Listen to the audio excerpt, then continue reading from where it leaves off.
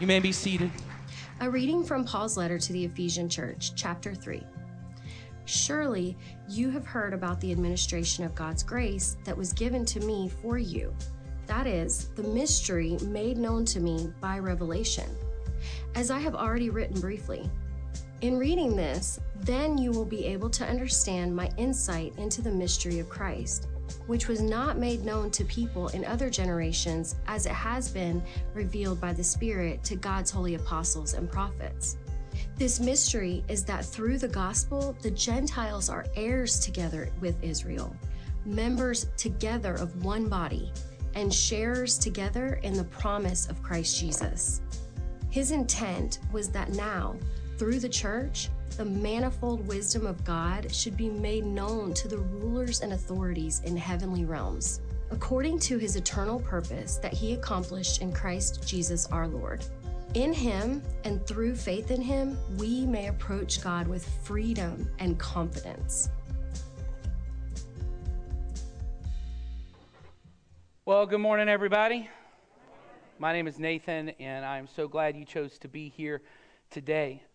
When I was 17 years old, I was giving a ride to a good friend of mine that we'd been friends since about 7th grade. And I mean, we were pretty good friends. We had done parties together. We had done birthday parties at each other's house. We had shared meals and laughter. We actually were a part of the same worship team here at the church. And I was giving him a ride home one day from band practice, and he and another one of our friends I was giving a ride home, they're in the back and they're kind of joking, and then out of nowhere, my friend, I'll call him Seth, he said to me, "Hey, I know you and the other white guys in the band, you call us the N-word when we're not around.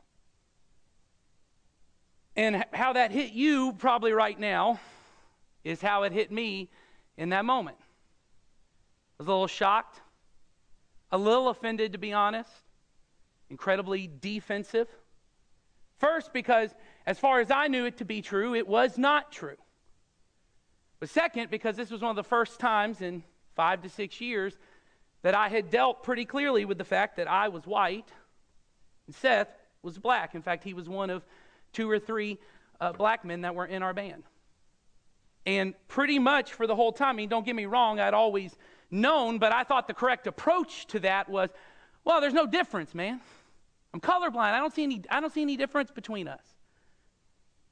It had never occurred to me until that moment that maybe there was something between us that I had not seen. So I immediately become defensive. Like I said, I was a little offended. And so I just said, "No, man, that's wrong. I don't know where you're getting this from. I don't know where your ideas are coming from, but you're just wrong. This isn't true. I've never known anyone to do this behind your back. I don't know any of this stuff." And he just kept saying, "Well, look, man, I know how it is. I'm not even angry about it. I just want you to say it. I just want you to say that that's what's going on." And in that moment, there's just this little bit of a divide between us, and I kept getting more frustrated. Is he calling me a racist? Well, does he think this way about me? I mean, sure, we'd been friends, and I mean, we'd been friends since 7th grade, so you joke, and sure, some jokes probably crossed the line, but I never thought he would think anything malicious was between us. And we didn't resolve anything.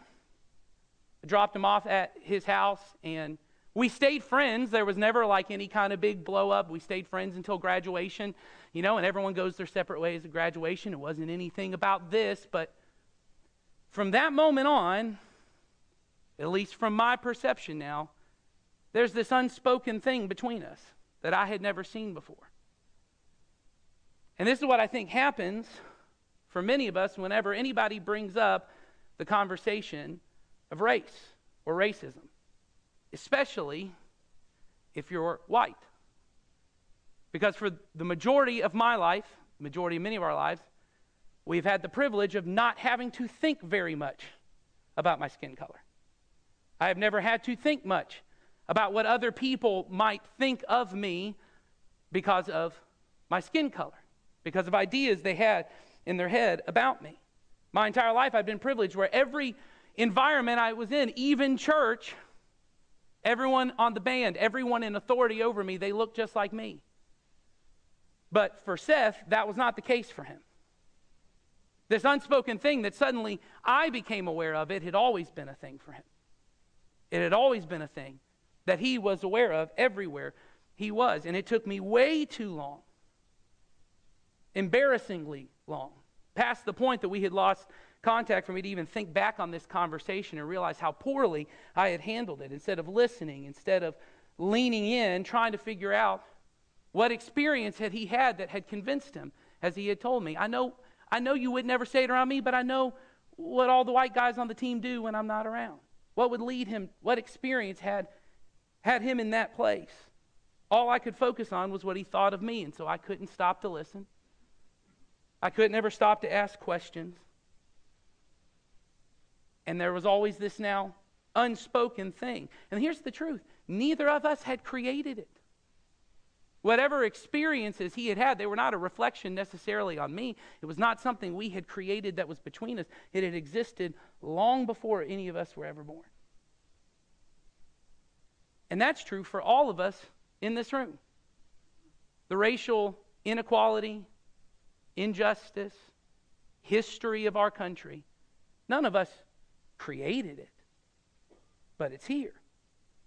And we sense it, and we feel it, and it's these unspoken things that's between us. But for those of us who have the privilege to ignore that and not have to think about it, primarily those of us who are white, and often we have a privilege that allows us to ignore it, or we have guilt that makes us want to ignore it. For believers, this is not something we can do any longer. And the reason we're bringing this up is because this is what Paul has been talking about for about a chapter and a half now. That what God is doing, what God has done through Jesus on the cross, it did not only reconcile us to God, it reconciled people who are vastly different from one another, who have all these unspoken, as Jason referred to Paul's teaching last week, these walls of hostility that are between us that we don't even have to name. Everyone just kind of feels them. That through Jesus' death on the cross, those things have been broken down. God is not only reconciling people to himself, he is reconciling all kinds of people into one family. And a couple weeks ago, Ed, if you remember, he talked about how sin, these walls of hostility, it is more than just personal choices. It is more than just your personal wrongdoing. Sin is a force that is at work in our world. The writers of the New Testament talk about sin really in three ways. They refer to it as the flesh, the world, and the devil. So whenever you're reading in the New Testament, you hear them refer to the flesh and its desires, or the way of the world, or the devil. It's really trying to describe this idea of this evil that is at work in our world. The flesh is our personal sins and temptations. It's the way that sin gets somehow trapped up in my habits and my ideas, the way I interact with people. When it comes to racism, this is our personal prejudices, the stereotypes that we carry around, the experiences that we have, that we use to justify our distaste for other people who are different than us. It's what causes a friend of mine who's a pastor, and I went to his church one Sunday, and he was talking on race and racism, and he's a white man, and he had adopted a child who, they call it transracial adoption. I know this because I went through the same process. And it's when you adopt someone who is ethnically different from you. And he talked about how when he went through that, and my wife and I went through this, you sit with a counselor, and they try to help you root all of this out that is hidden within you that you may not even see. And one of the questions they asked was, they said, well, because now you're adopting a black son in your family, and you have two white daughters, he may be more interested as he gets older in bringing home girls to date and marrying someone who's white. Is that a problem for you? He goes, no, it's not a problem for me. If my son wants to date and marry white girls, that's not a problem for me at all. And then they said, okay. But because you're now raising a black son, your white daughters may want to date and bring home and marry black men. Is that a problem for you? And he paused. And he said, in that pause, he had to deal with himself. What is it that caused that pause? He jumped to him and said, oh no, of course. But he said, in that moment, I had to deal with, what is that thing in me that made me pause? It's this unspoken thing. It's this unspoken thing in our hearts. But sin is bigger than our personal wrongdoings. It's bigger than the personal ways we sin. When it comes to racism, it's also the ways that it gets trapped up in our world, the flesh, the world, that we have systems, we have laws, we have cultures, that human beings who all have their own personal sins, they get together and they establish governments and they establish laws and ways of living, and sin gets trapped up in that too. And racism gets trapped up in that too. It's why in my family, 2 of my daughters are statistically 3 times to 5 times more likely to die in childbirth than their lighter-skinned sisters. No matter where you live in this country, no matter how much money you make, 3 to 5 times more likely to die in childbirth. What causes that? Can you point to it and say, well, that's where the racism is? Can you point to it and say, that's where the evil is? It's this unspoken thing. It gets trapped up in our cultures. But sin is bigger than our personal sin. It's bigger than the world. There's a third part of the power of sin, and that's the devil. Jesus referred to him as the Satan, or the accuser, or the father of lies. He's the one who divides. He is a personal force of evil that is active in our world to bring about the destruction of human beings and societies. It's what Paul is addressing right here in Ephesians. He's saying there is a spiritual force that is at work against us. There is an unspoken thing that is between human beings, and it's at work in our communities, and it's at work in our laws and our systems. It's why by the end of this letter, Paul will say, you and I do not fight against flesh and blood. We fight against powers and principalities of the unseen world. There is a spiritual enemy at work to divide human beings, to steal and kill and destroy every good thing God brings into our world. And I know if you're not sure you believe all we do, that sounds really weird and maybe even a little old-fashioned and outdated to believe in. But it is really important that you understand this if you are a believer, because this is what Paul keeps addressing again and again in his letter to the Ephesians.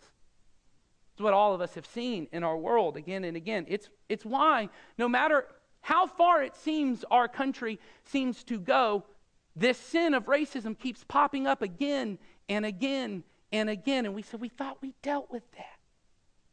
We thought that was over with. Why do people keep bringing it up? Because there's this unspoken thing that's between us. It's no matter how many personal friendships you have, no matter how much personal work you've done on yourself, there still seems to be in our world this unspoken thing. And it's not just in our world. It's not just in ourselves. This unspoken thing pops up in our church. At the beginning of the pandemic, just after we had started back in-person services, there were about 12 to 15 kids in our children's ministry, and 8 of them had the last name Martin. So one day, around that time, I was riding in the car with one of my daughters. And she just said in the back, hey, Daddy, is it okay for black people to follow Jesus too?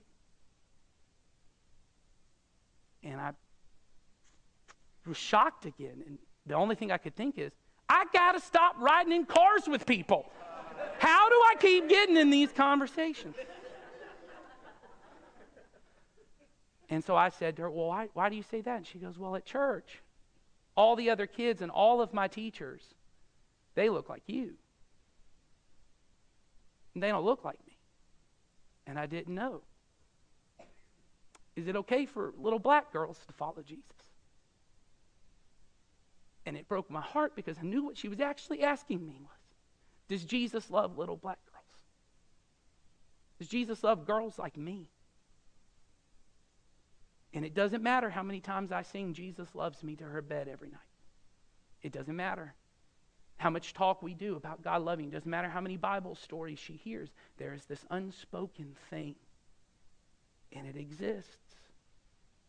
And I love that as a church, and especially if you go to our children's ministry, we are growing in diversity, and we are especially, our children's ministry becoming so ethnically diverse, because the reason I love that is when that happens, we look so much more like the kingdom of God. The church is supposed to be this image of God's family of people from every nation, every language, every skin tone, every hair texture.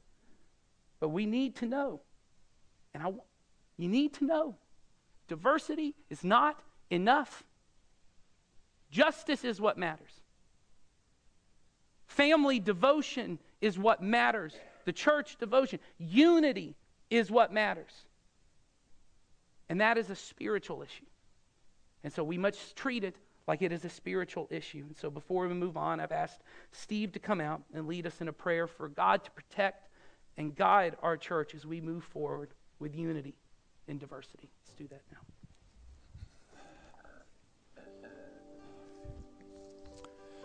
Fannie Lou Hamer, the famous civil rights activist and voting activist, once quoted Paul's letter to the Ephesians when she was describing the problem of racism in our country. And she said that these are not just political or personal problems, but they're spiritual in nature. And this isn't to say that there isn't work to be done in our laws or in our government or in our personal lives, but it is to say that the problem is bigger than human activity. We're not at war with one another, but with spiritual forces that long to divide us. And so today, we're just going to take some time to pray that God would strengthen us against the work of the enemy in our lives and in our world. And I know that, again, as we've said about many things in our service today, I know that this really may seem strange to you, especially if you don't believe all that we do. But please know that we're, again, not asking you to fake anything or to make anything uncomfortable for you. But, for followers of Jesus, we've just been called to stand against the spiritual forces of hate and injustice and sin in our world. And so to begin our time of prayer, let's read the words of Paul that Fannie Lou Hamer quoted out loud together. And when you see the words in bold, would you read those out loud with me?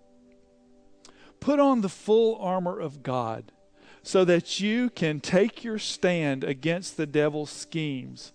For our struggle is not against flesh and blood, but against the rulers, against the authorities, against the powers of this dark world, and against the spiritual forces of evil in the heavenly realms.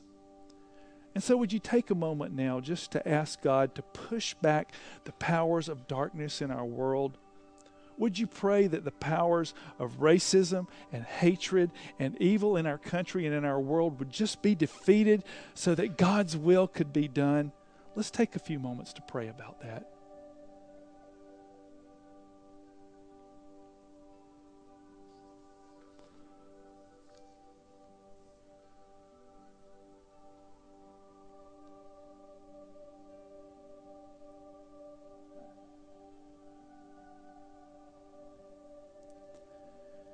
And now would you pray that God would protect His church from the influence of these spiritual forces?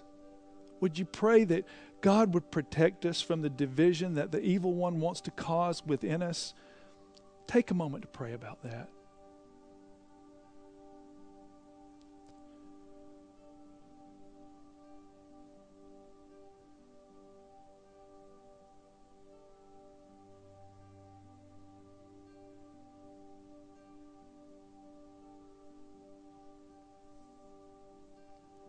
And finally, ask God to protect you personally from the schemes of the evil one.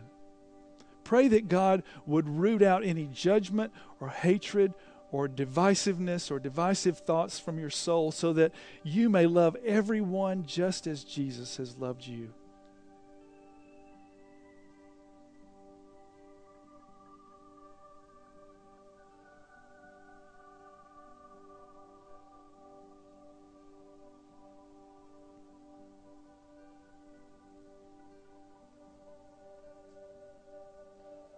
Heavenly Father, we pray that your kingdom would come and that the powers of sin and evil would be defeated. We pray for the evils of racism and injustice to be just rooted out in our country and wherever it has taken root in our own hearts. Bring your justice to our world. Unite your church in love. Keep us from being polluted by the schemes of the evil one. May your will be done. In the name of Jesus we pray. Amen. In Paul's letter to the church in Ephesus, he pauses to speak to the Gentile Christians. Now, we've said in previous weeks that the word for Gentiles is also the word for ethnicities. Paul is speaking to everyone who is not ethnically Jewish, and he says, in reading this, then you will be able to understand my insight into the mystery of Christ, which was not made known to people in other generations, as it has been revealed by the Spirit to God's holy apostles and prophets. Now, this sounds like a big deal. The mystery of Christ. We all want to know the mystery of Christ, right? Even if you've been following Jesus your whole life. And so Paul says, I want to reveal to you the mystery of Christ. What is it? He says, the mystery is that through the gospel, the Gentiles are heirs together with Israel, members together of one body, and sharers together in the promise of Jesus Christ. This is what Jason talked about last week. Through Jesus, God has adopted people from every ethnicity, language, and nation into the same family, a family that matters more than any other family on earth. And Paul says this is the mystery of Christ. It's a mystery to the outside world, people who still live under the power of the flesh, the world, and the devil. It's a mystery that this unspoken thing between people can just be gone. That Black and white and Latin and Asian and indigenous Christians can truly call each other brother and sister and be willing to lay down their lives for one another. And in case this still doesn't hit you hard, look at what Paul says next. His intent was that now, through the church, the manifold wisdom of God should be made known to the rulers and authorities in the heavenly realms, according to his eternal purpose that he accomplished in Christ Jesus our Lord. Did you notice who God was making his wisdom known to? The rulers and authorities in heavenly realms, meaning to spiritual beings.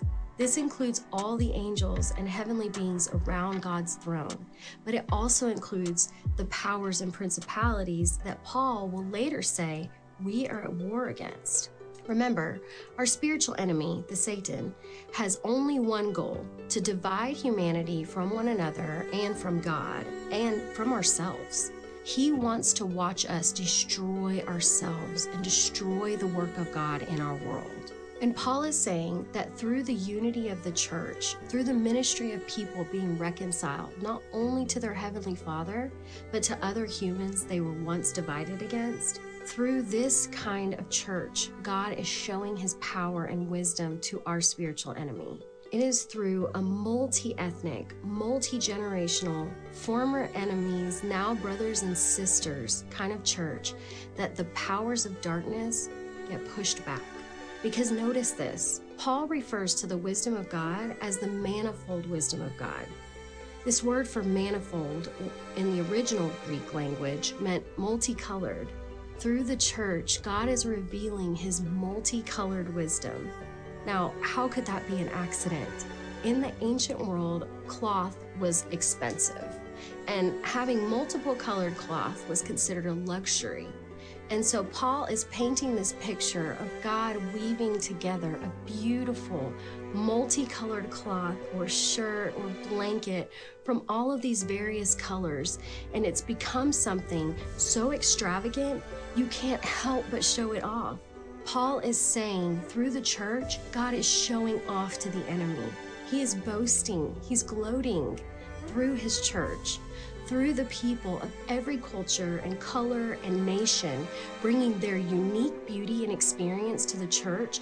God is knitting us together into something that he can boast about. Through the church, God is reveling in his victory over the enemy.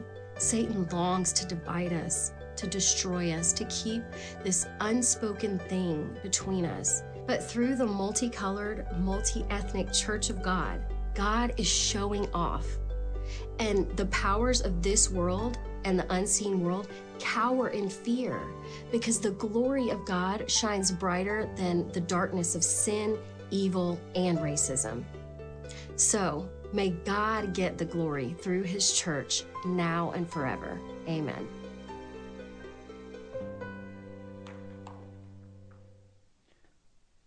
So what would it look for us as a church to display God's manifold wisdom? I mean, could you just imagine that for a moment? Just imagine how beautiful it could be. If when you walked into this room on a Sunday morning, you saw a sea of different skin tones embracing one another in love. If you stood in our lobby and you heard the name of Jesus, but it was in all different languages, all different kind of languages. If children in our church not only had friends of every ethnicity, but were all able to be taught and led by someone who looked just like them, so they knew. People just like me love Jesus. So I can too. When someone from another country left behind their family and everyone they had ever known to move to our county, and they didn't know where to meet anyone, they didn't know where to get help, what was just the common refrain among people in our community is, go to Community Christian. They have people from all places, all different walks of life there. They will love you. They will help you find a new kind of family. Wouldn't that be the most beautiful thing that we could display in our increasingly divided world? Is that not something that would show the supernatural power of God at work in human beings' lives more than just what we say that we believe? There are a lot of practical things that go into making this happen, and that tends to be where everyone in our world wants to go to. You got to make personal change, or you got to make some kind of big systemic change. And all of those changes have to happen, of course. But in the church, we have to know more than anyone else, this is a spiritual problem. This is a spiritual evil and injustice that is at work in our world. We are not fighting against flesh and blood.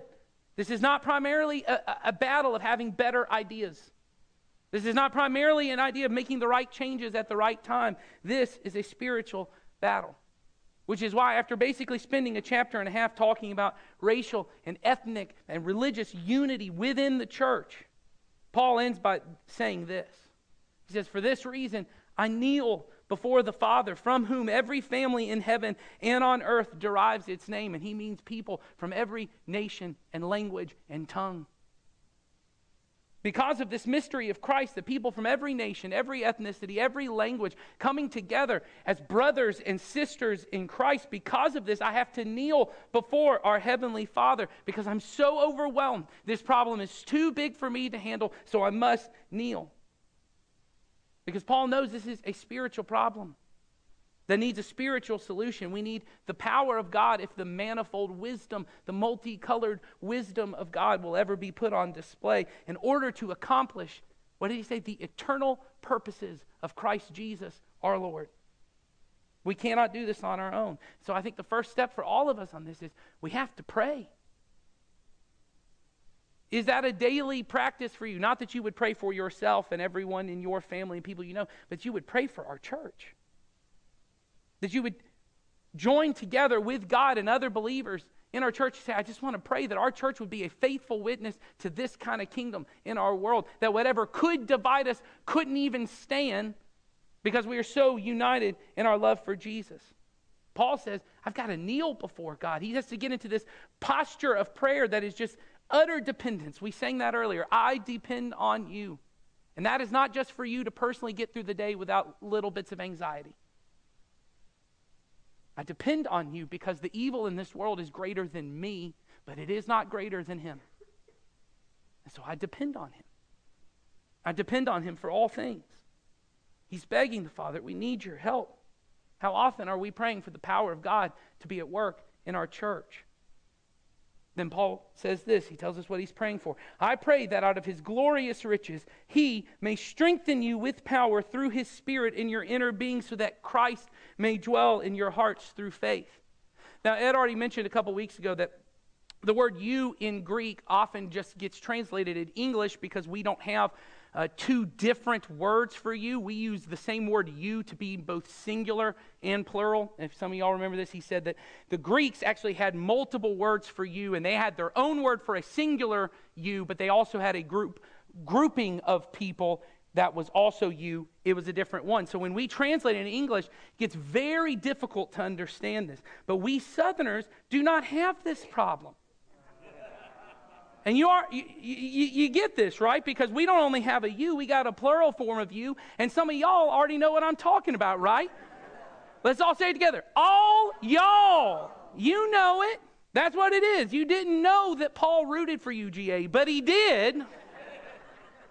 And he was always, and most of the time in the New Testament, not every time, but the majority of times when Paul is writing a letter, or Peter is writing a letter to a church, when you see the word you in there, it is most often y'all. He is not saying you personally need to go figure this out. He's saying, all y'all got to get this. And so for us to really get kind of an understanding of what this is, I'm going to use our Southern translation. I call this our Bubba translation.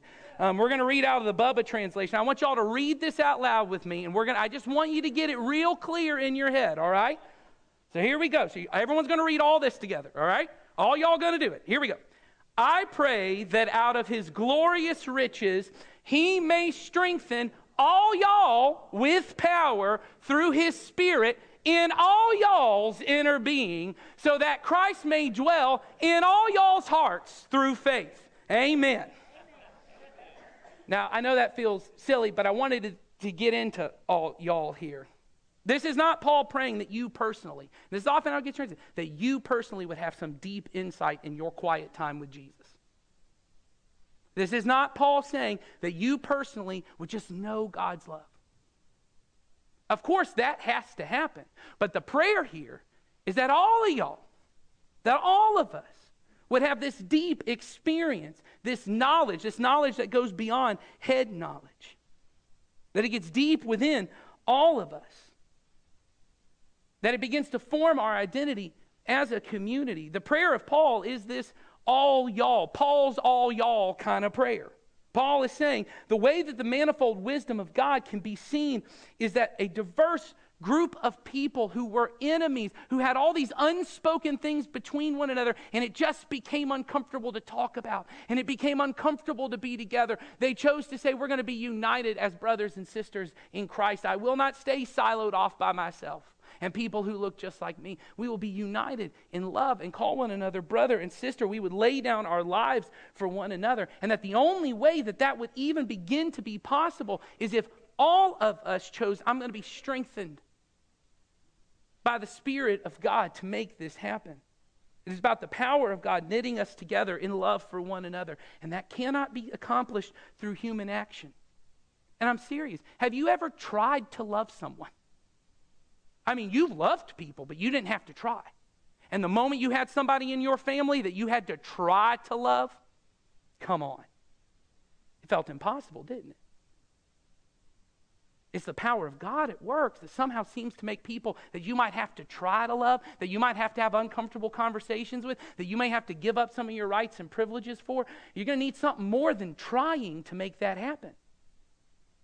You're going to need the power of the Spirit. It must be an act of God that you and we submit to. We say, God, you get to have your way, not me, my way. We have to continually choose to allow God's Spirit to strengthen each of us in our inner being so that Christ can dwell with us, that he may abide with us and unite us in love.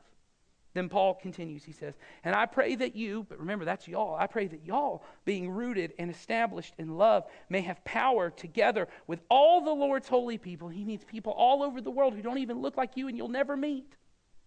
To grasp how wide and how long and how high and deep is the love of Christ, to know this love that surpasses knowledge, that all y'all may be filled to the measure of all the fullness of God. The way that we together are filled to the measure of the fullness of God. The way we push back the evils of racism and injustice. The way we all can know, and not just know it up here, but know it in here and experience it. The love of God that surpasses all knowledges. We have to live it out together. It does not happen through some personal revelation. It will happen with all of us together doing this. I will know the love of God in a way that is not just personal intellectual knowledge. When I've experienced it within the body of Christ, when God has empowered other human beings to love and to serve me, I will know the manifold wisdom, the multicolored wisdom of God, when I truly can call someone who is nothing like me brother or sister, when I can share my resources with them, when I can share meals with them, when I can share laughter with them, when I can lay down my wants and I can serve them. Then I will know how wide and long and high and deep the love of Christ is. I know so many believers, and I get these questions all the time of, well, how do you have some kind of like just knowledge of God? How do you just have this personal moment with God? What's the devotional I need to do? What's the book of the Bible I need to read? What's the prayer I need to pray so that I can experience God's love better? I say, the way you experience God's love better is you find someone you don't like and you love them. Well, I don't know how to do that. Exactly. You might actually have to have the power of God to do that. You may actually have to do something you wouldn't normally do. You may have to apologize to somebody. You may have to forgive somebody. You may have to have a tough conversation. You may have to serve someone in some kind of way. And then somehow through doing this, you would be rooted and established in the love of God. And you would be able to know how deeply God loves you because you know what it has been to be loved by someone else. You will know it. See, Paul's prayer here is that through the church, God would reveal his manifold wisdom when ordinary people choose to embrace and lay down their lives for people who are completely different than them.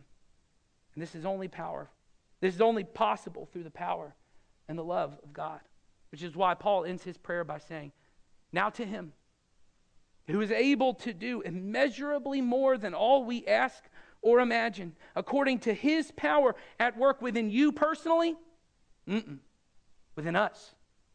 Within his power that is at work within us, to him be the glory in the church and in Christ Jesus throughout all generations, forever and ever. Amen. We may not be able to see or to imagine how God could possibly transform our little church here into a multicolored, multi-ethnic picture of his manifold wisdom to the world. We may not be able to imagine how the justice of God can come to our country that just seems so broken. But Christ can do immeasurably more than all we ask or imagine according to his power, not that is at work within you or at work within me, but at work within us. So to him be the glory in the church, in all of y'all, in us, and may Christ Jesus get the glory through all generations forever and ever. And all God's people said, amen and amen. And I know this is what I long for. This is what just fills my heart with such joy to just imagine. And I think it's what we all long for. That God's love, that his wisdom would be evident in how we love one another. But this only happens when we join together. This is why this cannot be your only experience of church. Your only experience of church can't just be, what personal thing am I taking away from the service today? What work do I need to do?